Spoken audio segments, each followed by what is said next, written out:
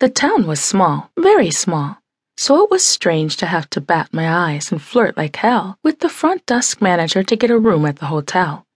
He wasn't a jerk about it. The place was just filled up. He told me it happened every time a deployment left the base 4 miles away and every time a group of Marines came back. I could tell the man wanted to help me.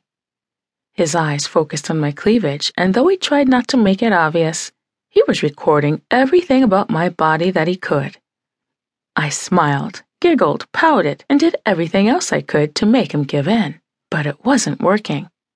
I even dropped a pin on the floor and bent down to pick it up, knowing he would get a glimpse of my tiny panties beneath my miniskirt.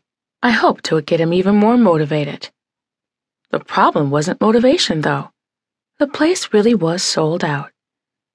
I was just about to turn on the waterworks and go for the weepy strategy when a call came in and someone canceled a reservation. He smiled and seemed happier than me. When he was finally able to hand me the magnetic key to the room, I batted my eyelashes for him and blew him a kiss as I walked away from the desk. I stepped to the elevator and pressed the button, knowing he was staring right at my little heart-shaped ass. I was wearing very tight white shorts, and I knew they left nothing to the imagination when it came to the perfect apple ass that was my best feature. When I stepped into the elevator and turned around, he looked away, blushing. I got to the room and called my client. He took down the room number and told me it would be an hour or so.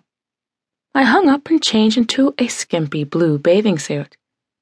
I looked in the mirror. I looked good. The bikini bottom was a thong, and my ass was on proud display.